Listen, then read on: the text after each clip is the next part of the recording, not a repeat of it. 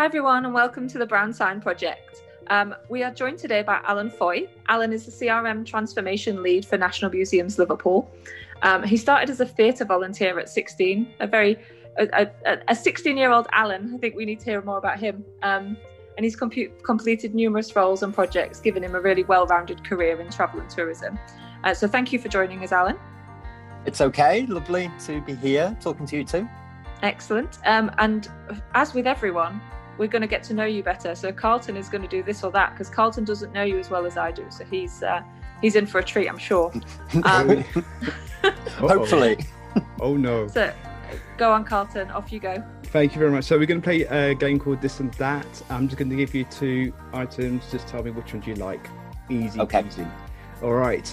First one is flying or sailing? Sailing. And we might come back to that later on. Dog or cat?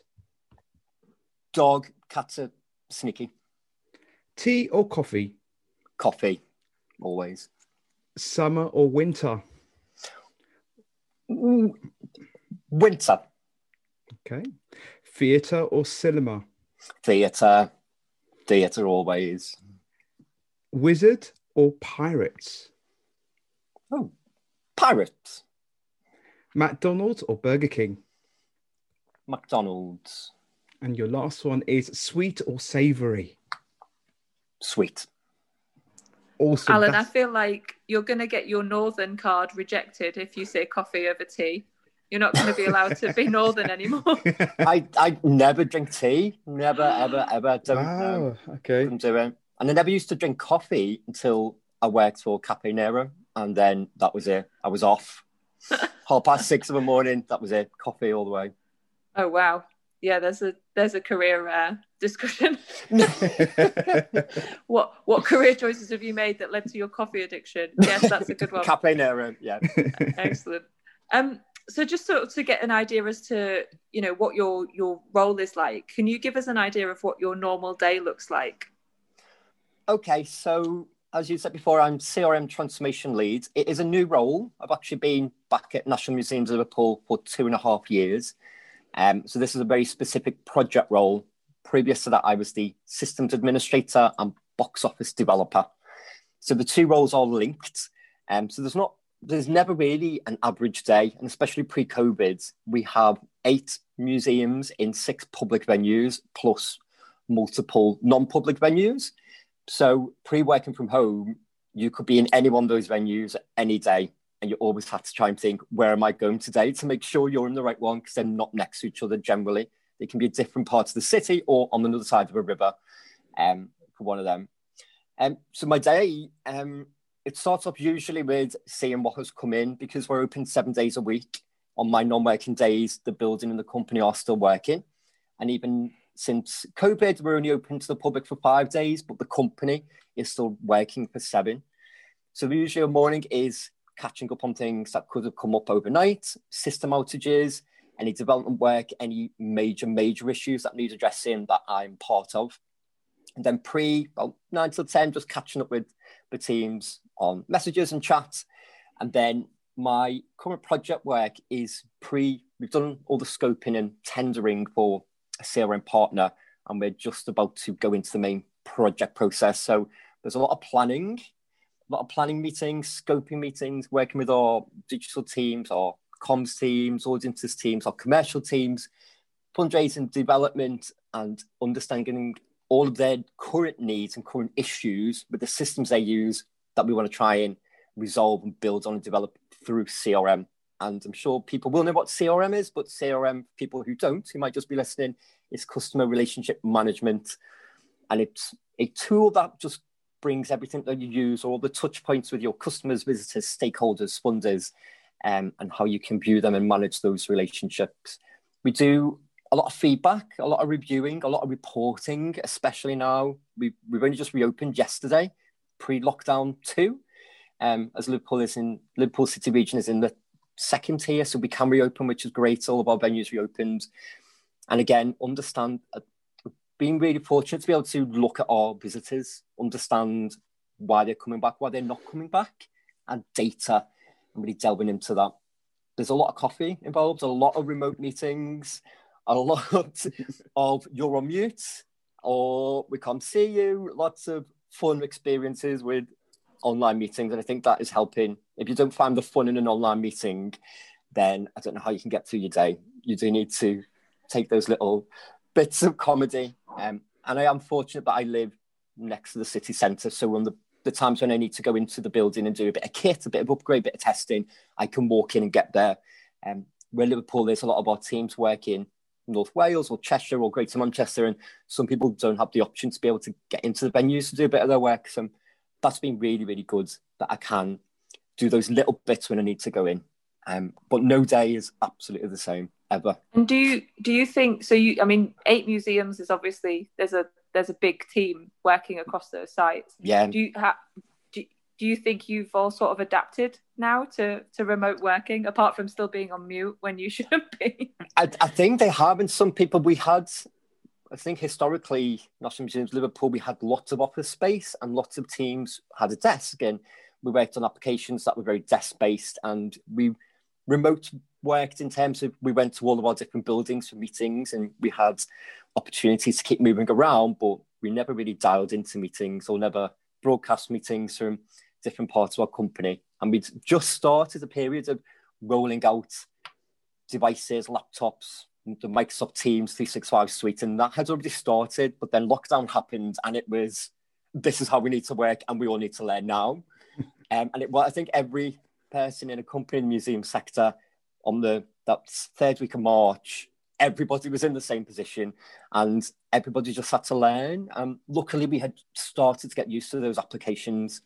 And I've just come off another team meeting just before this one, and we were talking about the new way of working going forwards, and it will be a hybrid model of you can go into a building when those times come back, but then another option would be you need to get a piece of work done at home, so you don't really need to go and take up a desk space. But I think everyone's really adapted. Some of the teams who would never have had to work in this way in terms of teams who work with objects or collections, and we've done the John Moore's Patent Prize judging, most of it done remotely because some of the judges couldn't come into the building. They set up a broadcasting suite, and there's done some really good discussions and press around that. So I think everyone's done really, really well, and I think everyone's now seeing how that can change and help us in the future. So that's a really, really good insight of kind of your team. So, but what about yourself? How have you adapted to the change of COVID? Has it been difficult? Has it been challenging, or has it been great? I have never worked from home, ever.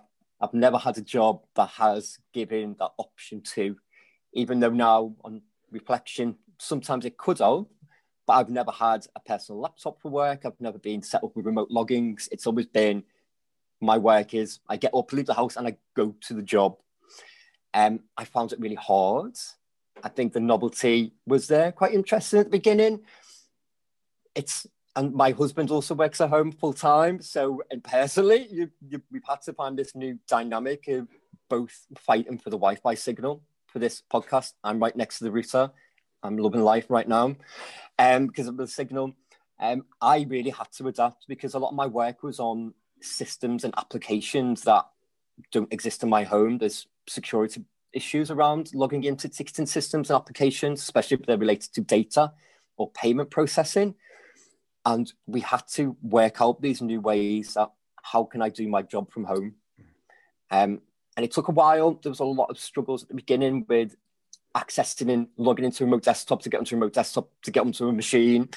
But if that's what we had to work through to do the job, that's what we just had to work through. And I think lots of people really had to open up how they work. I've settled into it. It's been a roller coaster, especially now you'll get up and work at home and it's only just gone live, but then you're also finishing on the same desk and it's gone dark and all you can do is move to another room in your house. But again, having the option to go in and do a little bit of the work that I need to do, I think is a really big thing for me to have that break away from the desk. But I am managing to do my job full time from where I am, which is a real benefit. Awesome. So I think you're not stressing too much. Yeah, I think when you work in a sort of historic environment or a building, is that they sort of weirdly have personalities of their own, and you sort of miss them. It's not like going to a generic office every day. it's not, you sort of miss the intricacies of those really quite incredible buildings, I think, as well. Yeah, my main office was Well Museum in the centre of Liverpool, and in the summer we could get up to 7,000 people. So going into work, you were also mixing within that large volume of people. So the building had a buzz, it had energy, you could walk out your office and you'd be in the dinosaur gallery or the aquarium. And part of going to work was also part of engaging in the building and its space and its environment. And you knew you were working in a museum sector and the architecture of the building. And when you're logging in at home and it's just your laptop in your spare bedroom, it's very, very different. And I think acknowledging that actually it's not really working today, I'm going to finish a bit early, I'll pick that up tomorrow, having lots of honest discussions about what it's like to work from home, I think it's been really key. And I've certainly got better at not putting the pressure to be logged on dressed by 9 o'clock. It's like, oh, you're at home, you can maybe take it a bit more flexible. You don't need to worry about getting down into the city centre and clocking in and if the weather's really bad and all the things. But I do miss the environment of the building, especially when it's public building, especially during those big summer tourism parts for Liverpool that just didn't happen this year. So I'm looking forward to the future when those experiences can happen again. Great. All right, your next question I'm going to ask you, and it's regarding about your work, and it's what's been your most memorable time at work? I think so current role or ever? Ever. So leading into my work history, I originally intended to train and work full-time as a professional dancer, and I did do that for a period, and I actually worked for a cruise line as a production dancer for 7 months. So I got to move out to Italy, got to rehearse with a cast, embark onto a ship, and we spent the winter season in the Caribbean. So from around the end of November, start of December, up until February, March, we were based in Florida, sailing out to the West and East Caribbean every week. Sunshine, 3 shows, 2 show nights, plus another cabaret night. But the majority of the time was kind of just living on a cruise ship and going to all these amazing beaches, crew parties. That's for another podcast, I'm sure. I won't really delve into that one. That's not this podcast. Yeah, that's not for tonight. But yeah, so the experience of living and working on a cruise ship for 7 months was quite a mad thing to reflect on because it was in 2008, 2009. So it does seem like a lifetime ago. It doesn't really relate to what I do now, but it was an incredible experience. That's awesome. I know a couple of people actually who I'd worked with in attractions during sort of my early career that had gone on to have really professional careers, and sort of later in life, as we are now, I don't mean to sound super old, but sometimes we are, is that they've gone back to sort of repping and cruise shipping at this point in their lives. And I think, wow, what a wonderful way to spend, just a great time. I think, lots of people be very jealous of your winter months in the Caribbean sun, definitely. Yeah, but then I think because that kind of came to an end because of an injury, I think that's kind of linked to other career journeys and where things take you, because I did get a ankle injury which towards the end of that contract, and then I was going to go back and teach full-time. I started to teach training, and then I ripped all the cartilage in my knee, and then it ends up on crutches. So I've had this like push-pull relationship with dance and performing art as a performer, but also explored and learned and developed my skills in theatre, art management, box office. And the two of them were in this bit of a push-pull for quite a while, when eventually I settled in, focused on all of the arts management stuff and those skills, and that's kind of where it got me to today. But with a lot of high kicking, sequence feathers and jazz hands to get me here. Yeah, I think we're an industry of jazz hands. I think that's fine. Yeah. There's nothing that can't be solved without a high kick. Maybe not in an office full of technical equipment, because you could break something, but be careful where you do it. Yeah, choose your high kicking location carefully. Yeah. So, I mean, apart from high kicking and jazz hands, which are obviously very, very important, what do you think are the skills that are really important for people when they're sort of first getting into the industry? What do you wish you'd known? Oh, I think that it's not a linear pathway, and you can start thinking, I think because I started volunteering when I was 16 in the theatre, and I was like, okay, this is it. I love theatre. I absolutely love what I do. And that was like, I started with drama, and then I got into dance, and then went to dance college. I was like, right, this is like, there's a pathway.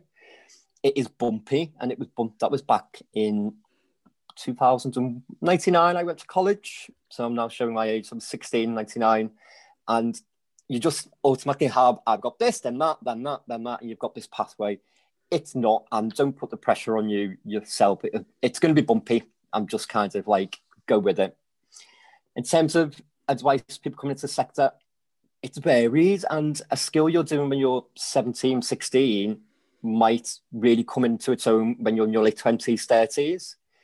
I think a good thing if you're in performing arts, whether it's dance, drama, acting, singing, you're learning skills like you've got to be at rehearsals for possibly 12 hours a day. You've got to be focused. You learn determination. You've got to have a bit of, I don't know, strength, and just to get through things. You've got to learn how to work through tiredness and schedules and just energy. And I think a lot of those things now I can put into my current job about pressure, working under pressure, multi-skill, working in an industry that is 7 days a week. For most of the attraction sector, you will be working weekends and mornings and evenings and late nights. And a lot of the way I approach those type of tasks now kind of come from when I was training and working as a dancer or performer in theatre, which some people might not realise. You can cross-map those skills to apply them to a non-stage-based role or more of a technical or operational-based role. Yeah, we were having a discussion with one of our other interviewees about long distance running, and you just made me think of that. Is that we were discussing, how you preserve your energy and you deal with failure. And I think, a lot of those skills they say come from a physical place, but they're quite physical skills, but also they sort of teach you the emotional way of handling that as well, which is really important. And the other main role that I've come from is front of house management in theatres. So when I was at dance college in Liverpool, and from going from volunteering, I became I worked on the bar, worked on fire ups, stage store, box office, duty manager, and then front of house management. The front of house management skill, and after I injured my knee, after I was going to start as a teacher, it was front of house management in theatre that I went back to. So I had this not backup skill set, but I had another skill set as alongside performance. And that has been one of the biggest things that's helped me, not just having a single skill set view. There was always these two side by side. So when one wasn't quite working out, I could move to the other one because I knew there was job roles there or experience. And then if I wanted to pursue dance or performing arts, I could move to the other side. The skill of working in front of house as a duty manager and being responsible for a show that it's starting at 7:30, you've got 900 people, that show is starting at 7:30, otherwise you start getting shouts from the stage management, the crew, and you're mass herding 900 people over 3 levels, shutting bars, getting toilets empty, closing curtains, working to that deadline, that time is like a real adrenaline. But again, those skills and those scenarios come right into my job now, whether you've got an exhibition that's opening, you've got a big on sale date and time, it's 10 a.m, you've got all the tickets going on sale, and the network goes down, or you've noticed a price wrong on a ticket type, and you're frantically working away with lots of different people. That skill is exactly the same as working in front of house. And even if you're an usher in as part of the bigger team, you're responsible for your audience level. Is everybody seated? Have you got any latecomers? What seats are empty? Someone gets up to go to the toilet just about the show is to start. You're constantly watching and observing. And all those skills I was working on then, definitely use them every day still. And there's nothing like being responsible for a whole entire audience of school children, an entire panto cast and crew during evacuated matinee, and you're all stood out on the street and everyone's looking at you to going, what are we doing?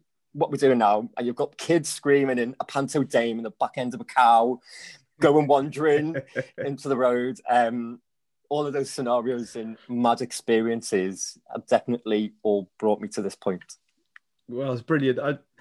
You kind of reflect. I was reflecting when you was talking, because I used to work at the Royal Albert Hall, and it's very, very similar to what you were saying. Just being there in my red coat and just like looking after the audience and watching the shows and just seeing how everybody was just so excited, but also learning how to deal with so many different types of audiences every single day, which is like it's very difficult to kind of get that skill.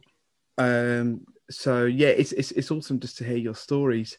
And I could go on for like I remember crawling onto the stage while the show was on, wiping up child sick because they'd eaten too many sweets. Somebody was like pointing down to the front of the stage and then having to put sawdust on it just so it wouldn't be slippery until the middle of the interval. And then once the show's finished, okay, then you've got an evening show. There's a show the next day, and even the same in museums, especially if it's the middle of the summer, you've got some which are big for families, some that are big for tourists, international visitors. Every single museum will have another challenge or another thing to consider with its audiences and its visitors. And even though it's not like a time frame with a show, like 2.5 hours, we're open 10 till 5 or 10 till 4 now in the winter. Every single day, you just don't know what the challenge is going to be. And I think that's the really exciting bit of working in attractions, tourism or culture or any type of public engagement. It's just different every day, and you just never know. Yeah, I think it's an interesting one as well, because I think there's been a bit of a backlash recently, or it feels like, at least to me, about calling front of house, and back of house. You know, but they're terms that I'm really familiar with, and obviously, yeah, me too. Both of us would use, and I think that, you know, the difference between what we say front of house and back of house in an attractions world is only different because we place different emphasis. If you're in a theatre show, you're not famous because you're doing the cleaning up a sick of a child. You know, you're famous because you're the person out front usually. And I think there's just a very different sort of mentality in attractions to say, well, actually the important people are somehow back of house. And no, everyone's important. You know, they all make the show run. And that, you know, at the end of the day, it is a show. That always will be. And I can see that. So front of house, back of house is terms that I always use. And I sometimes mention them in conversations with people who aren't from theatres and they don't understand some of those terms, especially if you're shorthanding them in an email and you put an FOH, BOH. But in the museums, so people come into the venue to see the collections. And the reason those collections are there are through a massive team who are working to preserve them and curate them and put them on or market them. So the back of house operation of a museum sector offer is basically the entire company. And then the front facing, those which engagement staff are there as like that tip of the iceberg that the visitor is seeing on that day of their visit. But it is a massive, massive team effort, especially with such a big venue and the varied amount of collections that we've got and topics that people visit us for. No, that's great. That's absolutely fantastic. So you've talked a lot about skills, which is fantastic, and hope our listeners get some really good insights from that. But I'm going to kind of move on to our next question, which is all about kind of self-development and progression within the industry. So if you can kind of share some top tips of how people can do that, that'd be fantastic. So I was thinking about this before, and I kind of touched on it as well. Every job role or every experience that you can get involved with will have a benefit, and not to discount anything or to go, oh, I don't want to do that job role, or I don't want to go and get involved with that because it's not really what I want to do. You really don't ever know what that might lead to, because so many things can be cross-pollinated. So don't be scared or downplaying any previous experience, especially if you're filling a job application or you're going for an opportunity. It's easy to miss certain things on your CV about your previous experience. Everything can matter. I remember when I was come back from dance college and I needed a part-time job, and I worked at Sainsbury's cooking chicken at 6:30 in the morning. And again, wasn't like my chosen advanced career choice, but getting up 5:30, getting to work, I built a skill of just having to work to a certain schedule. And again, that can come into play in later life or later roles where you've got early mornings or late starts. And working in that customer service role, even though, again, completely different environment to the museum sector, but you can say you've worked in customer service or a front-facing big organisation. Every single job and every single experience can count and should count to future job applications. So don't discount things. Something else I was thinking of was free learning. And I think the good thing that's happened over the past 7 or 8 months, webinars, newsletters, online courses, tutorials, not just with companies in the UK, but in the US and Europe. There's really been this sudden boom in activities and training and tools to get engaged with, get involved with them. Quite a lot of them are free. Some of them are a small charge or subscription. If that's not what you can do, but seek out the free ones like Future Learn or the Alva newsletters or Arts Council, Theatres Trust.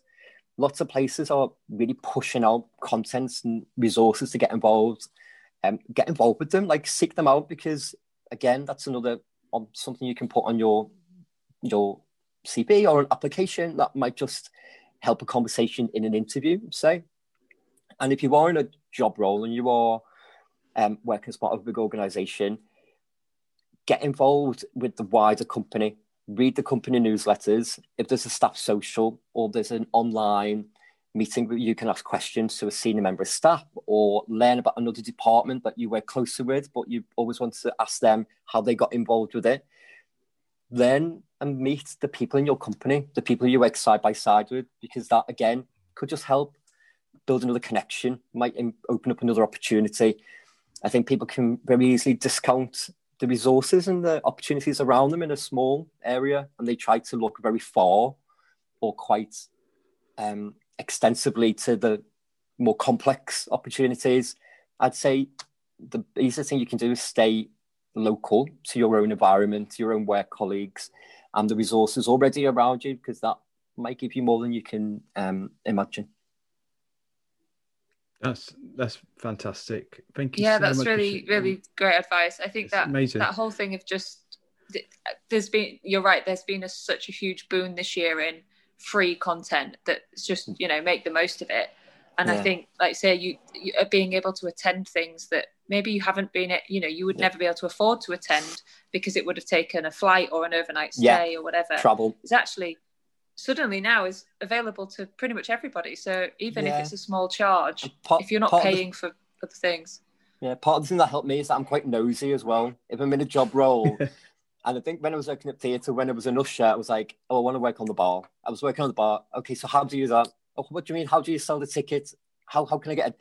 And constantly wanting to know the next part of the job. Also, ask questions, be inquisitive, because it will always help. Oh, that's great. I just kind of really quickly touch on something that you mentioned, and I think it kind of sums up to networking. So for you personally, how do you kind of network and get to know people in your industry, maybe face to face or even like online? How does that work? It might not sound like it. I am very shy when I start a new job, and I have acknowledged it in myself. So an interview, it's a bit of a performance. And I think going back to that using previous skill set, I can gear myself up. I can do the prep and go, right, this is half an hour. I know the type of questions I might get asked, and it's a performance to get you through the half hour and then come out shaking and like needing a copy. And but then once you actually get a job and you start, it's a whole other ball game. And I realize I kind of go on a certain pathway. I'll start out quite small, quite quiet. I'll do all the reading, just working on the systems, getting to suss out who my close colleagues are and who they are and what the relationships are. But then 6 months later, that Allan, compared to the Allan who started the job on the first day, I think some people might go, who's this person? Well, that's just me, and I acknowledge it. Which then leads on to, I know I have to put myself sometimes in situations that I know I'm a bit uncomfortable in, and just to get to speak to people or meet people. I think the good thing about ticketing systems, data, CRM, there's a network of people. Especially if you use a specific ticketing system, there's usually other users of it in the UK or in the US or Europe, and they have user groups and forums and networks. I seek them out generally and find out who else is using that system, get in contact with them, and then that can be something that is a conversation. How are you using it? Or we do this, what have you learned from it? And then that can even lead to site visits and visits and other attractions and building a network of stakeholders, or just like people in the same area who you can always ask questions on. And then that can lead to longer term relationships in terms of if you leave that company, you might still stay connected with them, and just learning a wider remit of the sector. I do like a good webinar, a good training session. I like a good chat about data and ticketing and setups, gift aids, fundraising.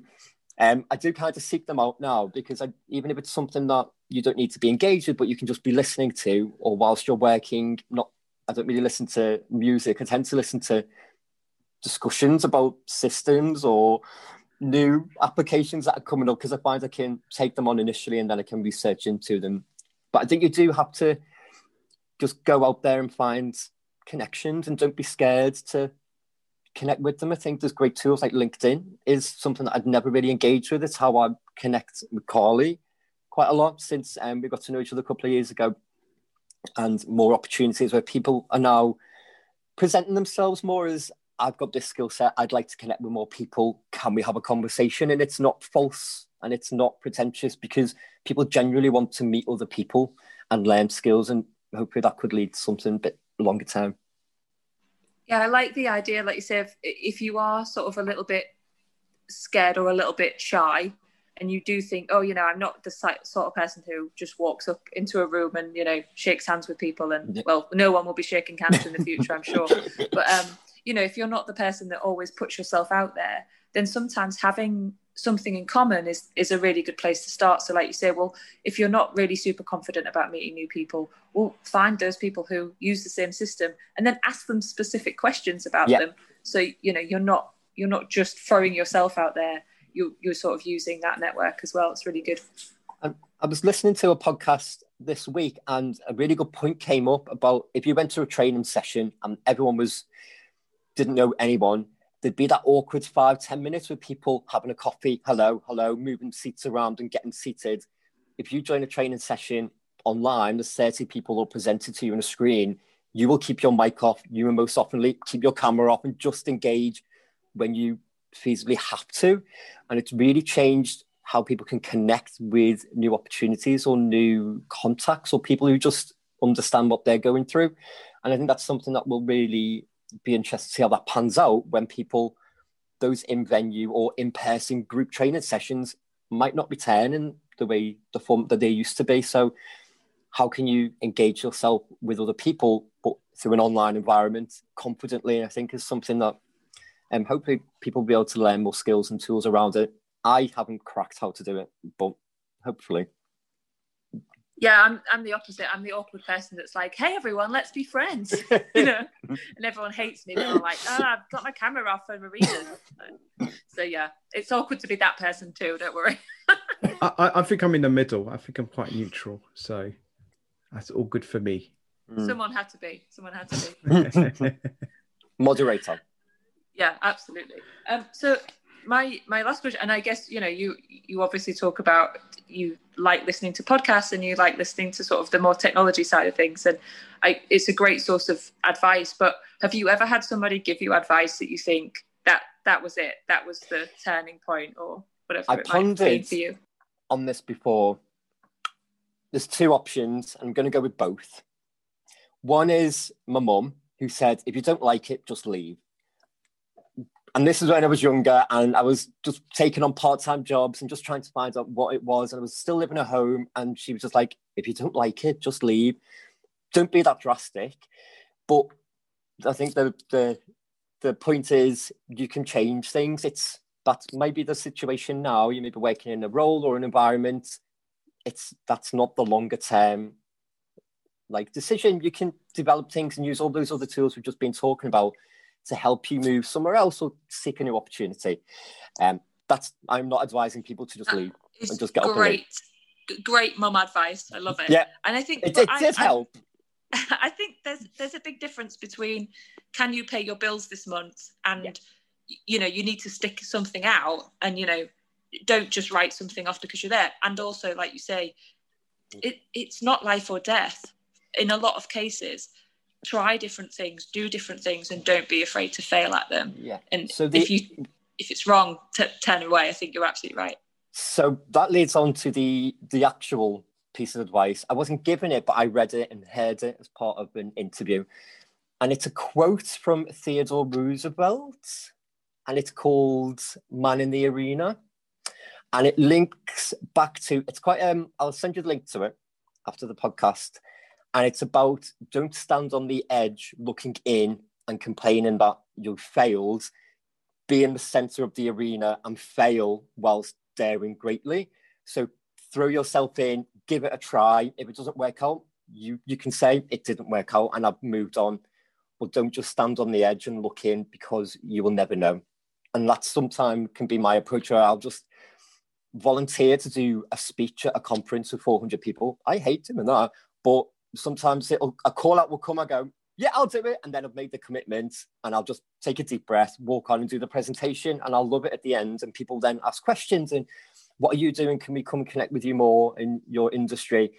But I would never do that without just taking that bit of a leap and just saying, well, if I fail, I'll just fail and then move on. But you can't just stand on the edge and look in going, well, oh, I should have, but because you'll just never know. So just give it a try. Oh, I love that. I think that's awesome. Yeah, that is great advice. I think there's a lot to be said for just overcommitting to something and then just going for it, because I think you're right. There's, what have you got to be afraid of? I think I could quote Adam Ant and say, ridicule is nothing to be scared of in that one. It's my, but it's quite a famous celebrity tip. It's quite a famous speech, but I will send you the link. It's but I found it. There's an author called Brené Brown. Not to sound very technical, she's got a book called Daring Greatly, but it's linked from that speech about be the person in the middle of the arena with the scars, the blood, the sweat, the tears, and then you can, if you're going to fail, just fail whilst daring. Fantastic. Yeah, that's brilliant. I think. I mean, that's the time to end. We could just end the podcast straight after that. After that sentence, just dare to fail. That's it, done. Podcast over. Cool. So while we're talking about sort of your past, and we discussed sort of 16-year-old Allan, how did 16-year-old Allan get to where you are today? What route did you take? So I followed pretty standard route from 16. I was at college doing BTEC Performing Arts, started in drama, as I said, and then done 2 years dance. And then something big happened. I got a place at Larbin in London, which is a big dance training centre in contemporary dance. And I was like, okay, this is what I'm going to do the 3-year degree. And I moved to London, 19, right, to pack my bags. And after a year, I was like, is this right? I was loving the course and I loved that training and it was full on. But when I came home after that first year, I didn't go back and I didn't complete the degree. Had a mini career crisis. I was like, what am I going to do? That was an opportunity to do a degree. And then I started working again in theatre part-time and eventually then got back into dance. And I went back and done a HND in performing arts dance. So all of my qualifications and training are BTEC Performing Arts Dance and A-level dance and a 2-year HND in dance. So they were great in terms of education and doing essays and performances and exams. But my actual formal qualifications don't relate in any way to the current work that I do. All of the current roles that I've done have been through job experience. So if there was a job advert and it said 2-1 degree or equivalent, I have to be the equivalent experience route because I could never put on a job application that I have a degree. And I think that's something people should know and be comfortable with, that not all jobs will require you to have one. So again, if someone's done a degree and it wasn't really what they wanted to do or they didn't get a grade, you can find other pathways to job applications and experiences that are just as relevant for you to put in an application. So don't discount anything that you've ever done because it will always come towards it.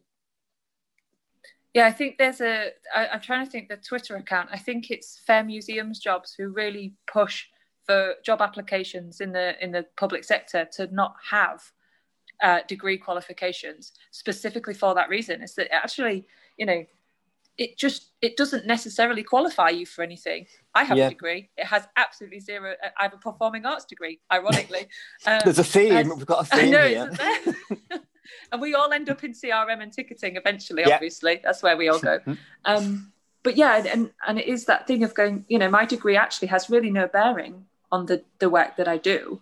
It gave me a set of skills, but I could have learnt those skills in lots of other places. So yeah, if people are interested, Fair Museum Jobs, go and give them a look up because they're a really interesting organisation. And generally, I think the whole recruitment processes and experiences will hopefully develop, because to get people to engage in lots of different sectors, the questions asked in interviews as well, maybe about where do you see yourself in 5 years? Is that really a relevant question anymore? Can the actual recruitment process be more open about like people-centered, not around somebody just wanting to know where someone might be in 5 years? And the reality is probably not in that job. If it's honest, if it's like just jobs to get them some new skills or because they need to get an employment locally.